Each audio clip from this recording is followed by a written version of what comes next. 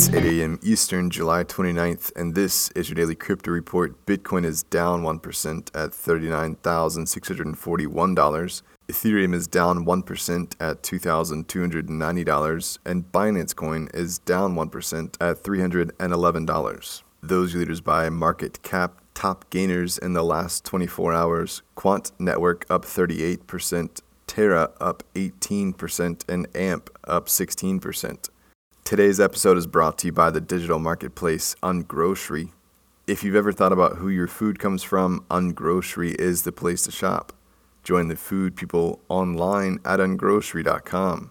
Well, Robinhood has secured a $32 billion valuation and set their targets on the lower end of the range for today's NASDAQ IPO. Robinhood is priced in at $38 per share, which will secure a $2 billion raise. Robinhood has been offering a portion of its IPO to users in-app, perhaps testing the waters. The company has been hit with a series of fines surrounding trading practices and lack of compliance, so the whole IPO is perhaps going through with less fanfare than they would have wanted.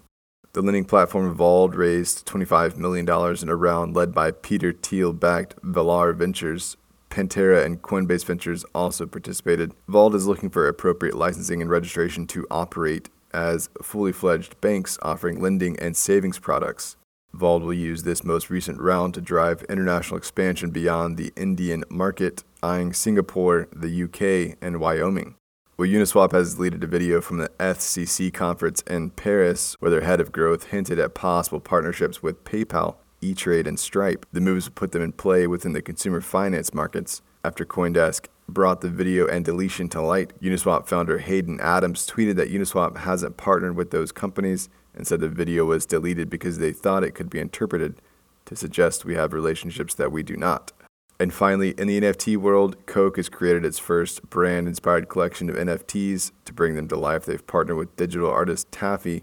The NFTs celebrate International Friendship Day. The auction for the NFTs goes live tomorrow on OpenSea, with all proceeds going to Special Olympics International. And the Dallas Symphony Orchestra is releasing classical music NFTs on Rarible. The NFTs celebrate their first concert back in May of 2021. Their performance was one of the first times the Met Orchestra played in front of a live audience after the lockdowns. Proceeds for these NFT sales will also go to charity. That's all for us today. Visit us at dailycryptoreport.io for sources and links. Find us on social media. Add us to Alexa Flash Briefing and listen to us everywhere else you podcast under Daily Crypto Report.